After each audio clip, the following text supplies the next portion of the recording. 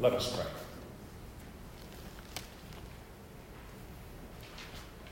Heavenly Father, we give thanks for the light of Jesus, which shines brightly for the world to see.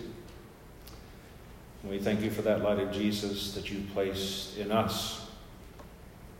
And so we come now, Lord, to feed that light, to grow deeper in the knowledge and understanding of Jesus and his love and his ministry among us, and his call to listen to him.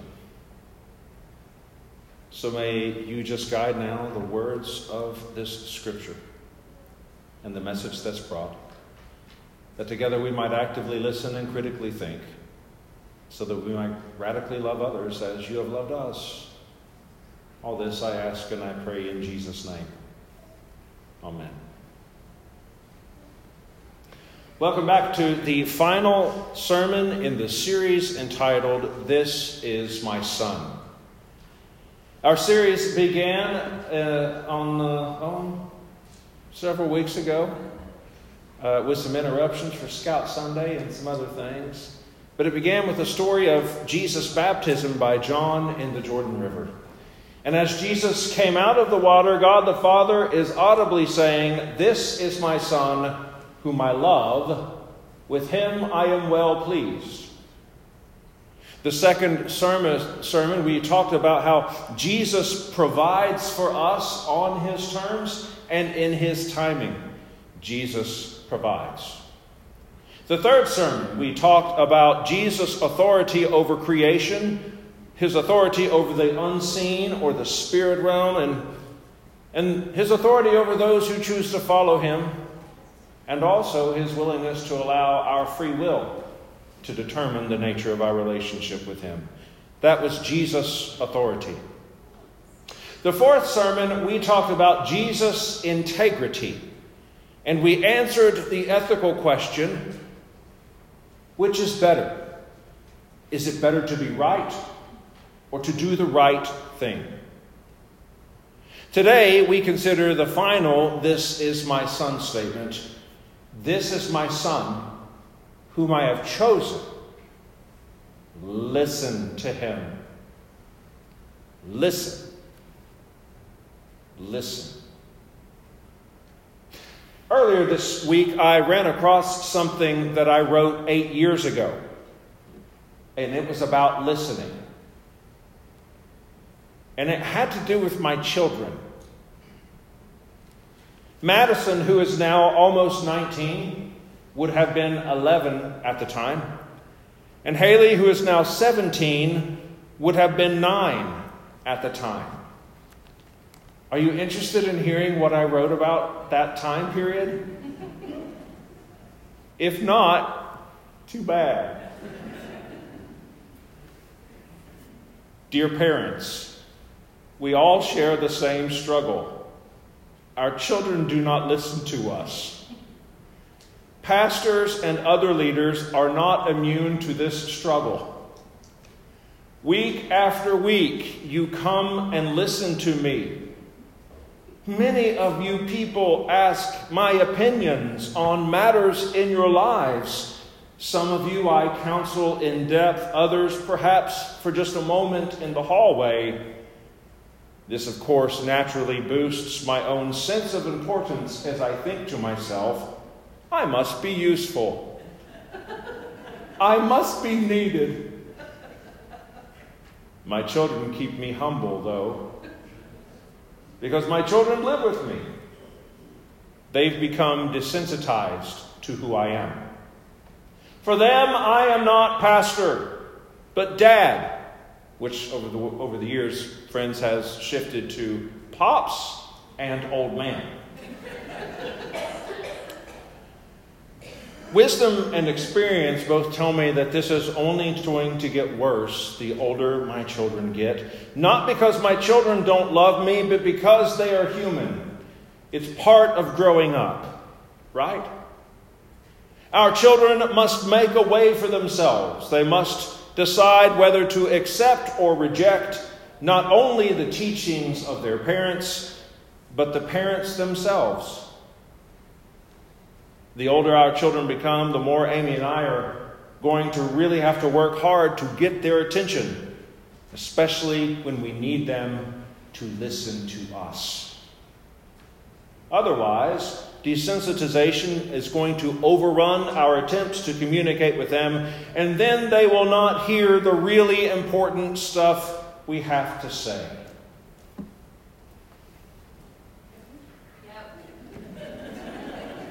Now that was 8 years ago, but apparently I believe that still holds true. We want our kids to listen to us. We might know something that can help. And by the way, the older my children become, and the older I become, Mom and Dad, I know you're watching.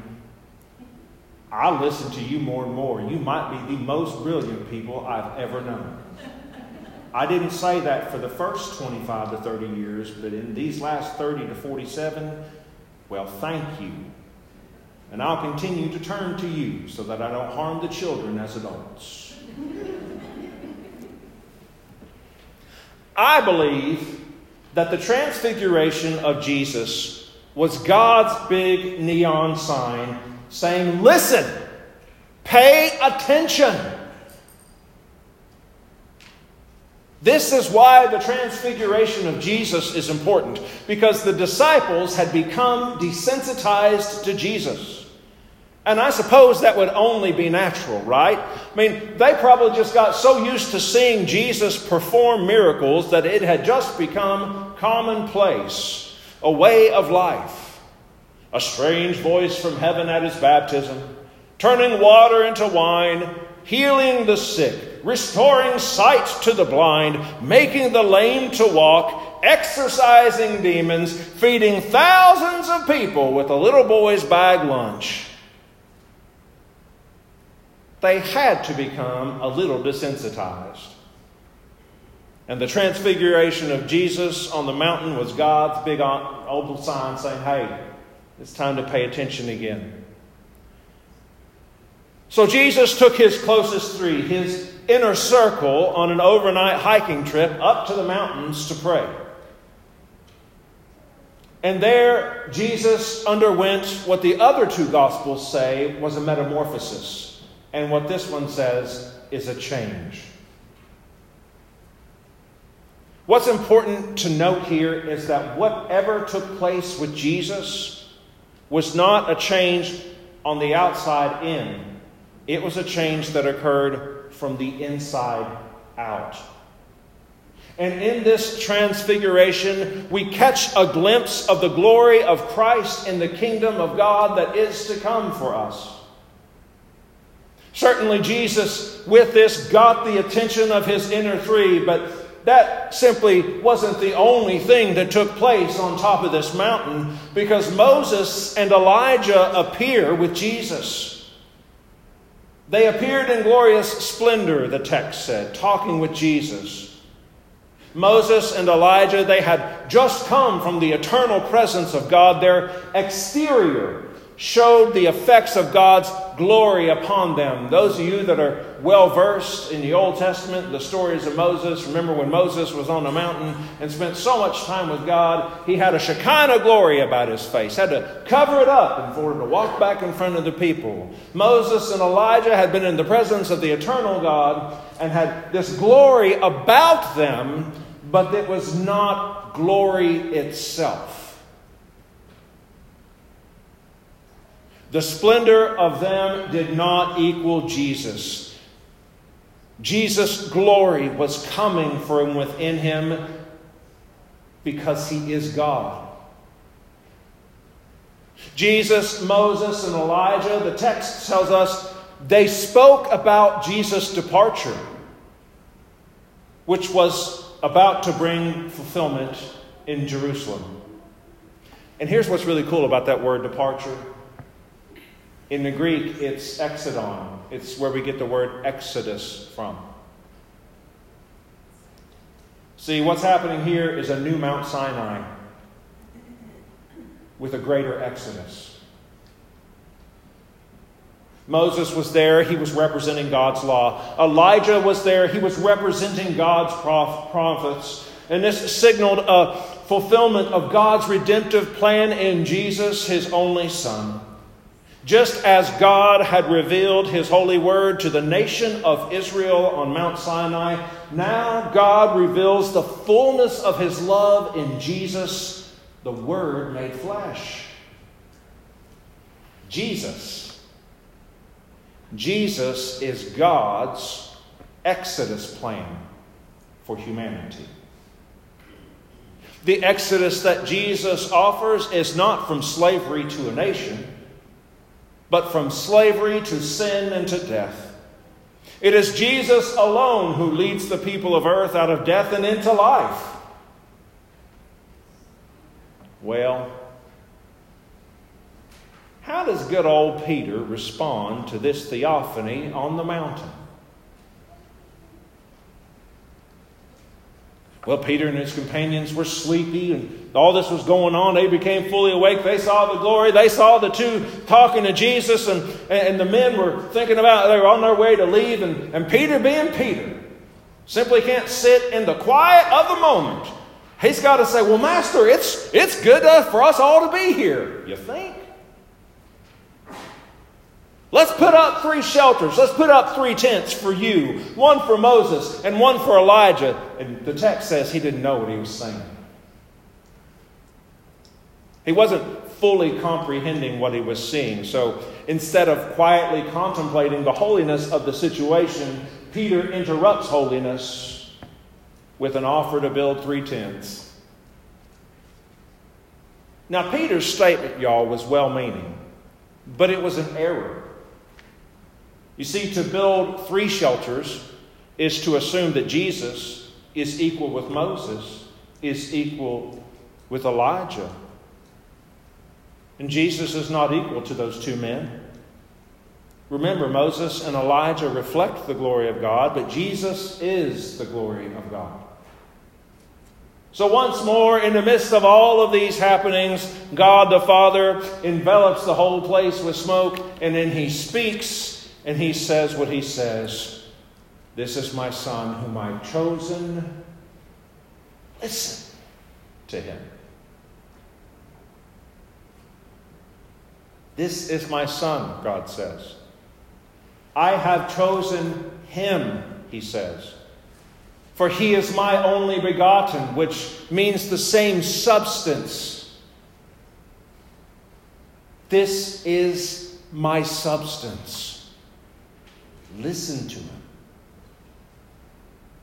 Now, why does the Father say, listen to him? Why does the Father say that? Because the nature of ministry for Jesus was about to change. Next slide, please. The nature of Jesus' ministry was about to change.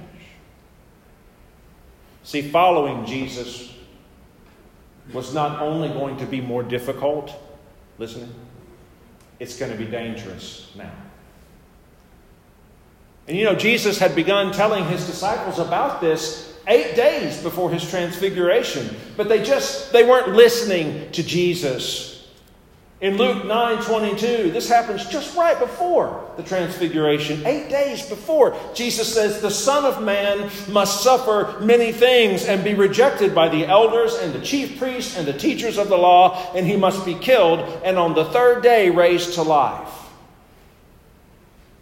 Now, I imagine that the disciples probably immediately turned Jesus off when he said that. I can hear them saying something like, whatever. Like anyone can possibly kill you, Jesus, right? And I imagine that the next part of the conversation that happened before the transfiguration was equally difficult to comprehend. And if you've not been paying attention, now's the time to tune back in.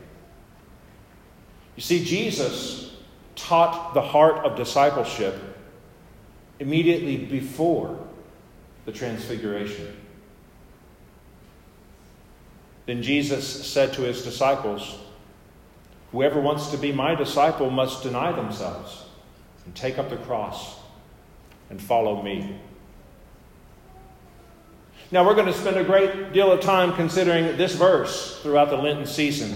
For now, friends, it's simply enough to realize that this verse occurs within the literary center of Luke's gospel, and it precedes Jesus' transfiguration. But here's what's cool about that section of the gospel.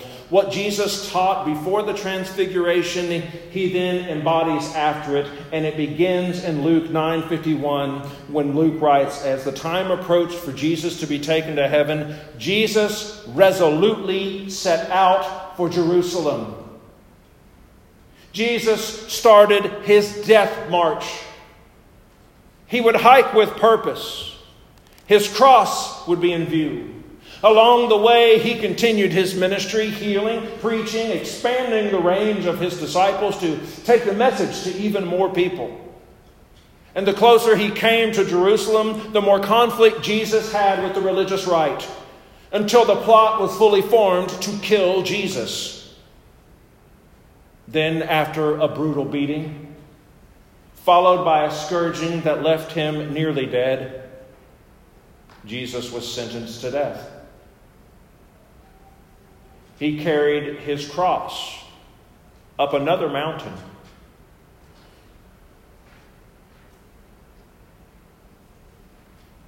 He could have stopped this process at any moment, but he denied his human self, for he was more than human. He was his Father's Son. The divine conspiracy of the Father and the Son and the Holy Spirit was to change the world at the molecular level with sacrificial love, one soul at a time.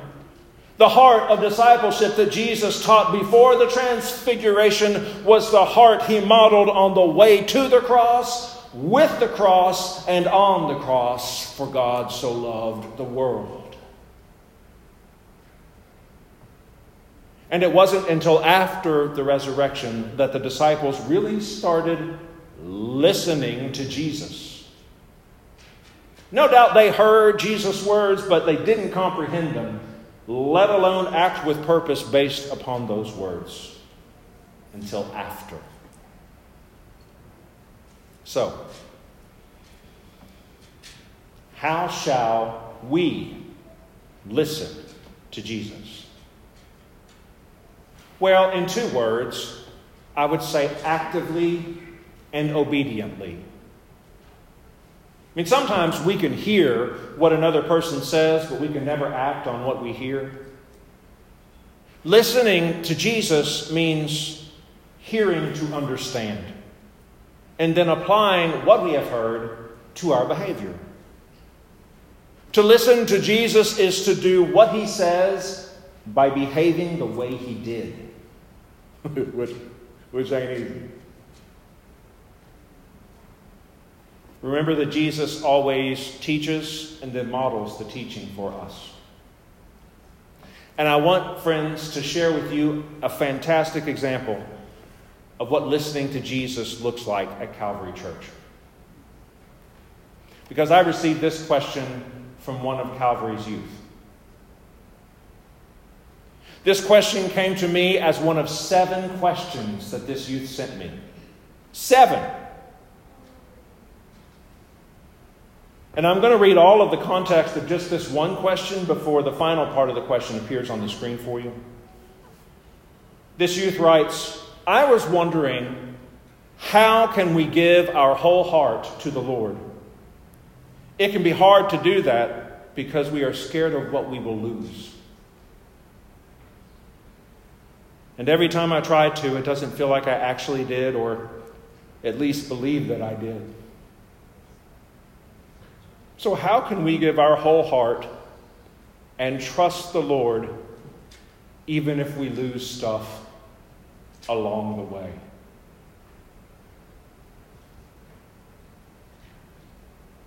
Can we just pause for a moment and give thanks for the question of one of our youth? Are you digesting that? Are you listening?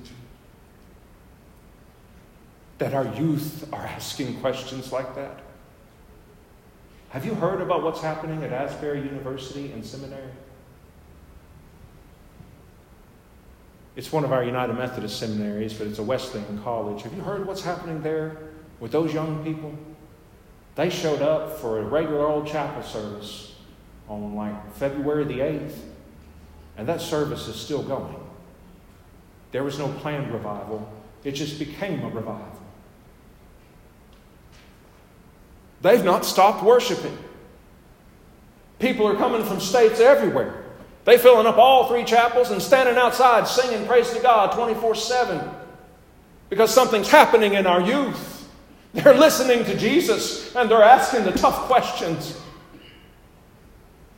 You ought to be praising God that's the kind of environment that is here right now. Praise God for that. Celebrate that.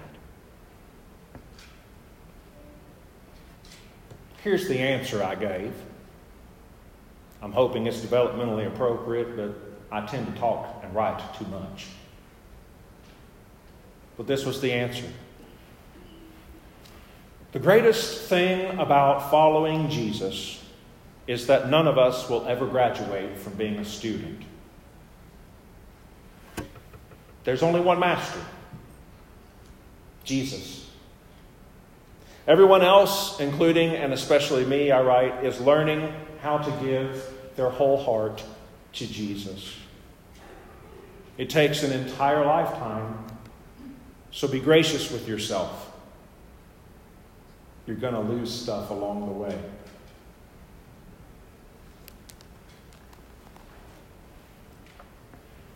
Friends, the season of Lent is before us now. Jesus' cross is empty, and so is his tomb. But for every disciple, there remains a cross to carry, for it is the cross of Christ. And if it is your heart's desire to listen to Jesus, then carry the cross he's given you. Don't worry if you lose stuff along the way. Don't worry if you feel like putting it down every now and then, because even Jesus had to have someone help him carry his cross to the end. Jesus does not expect you to be the master. That's his job. Jesus expects you to be the student, a lifetime learner. So listen to Jesus. He's always speaking to you. And if our youth and young people are hearing him as loudly as they're hearing him right now, then thanks be to God for proof that he's real. And he's always talking. Listen. In the name of the Father, the Son, and the Holy Spirit. Amen.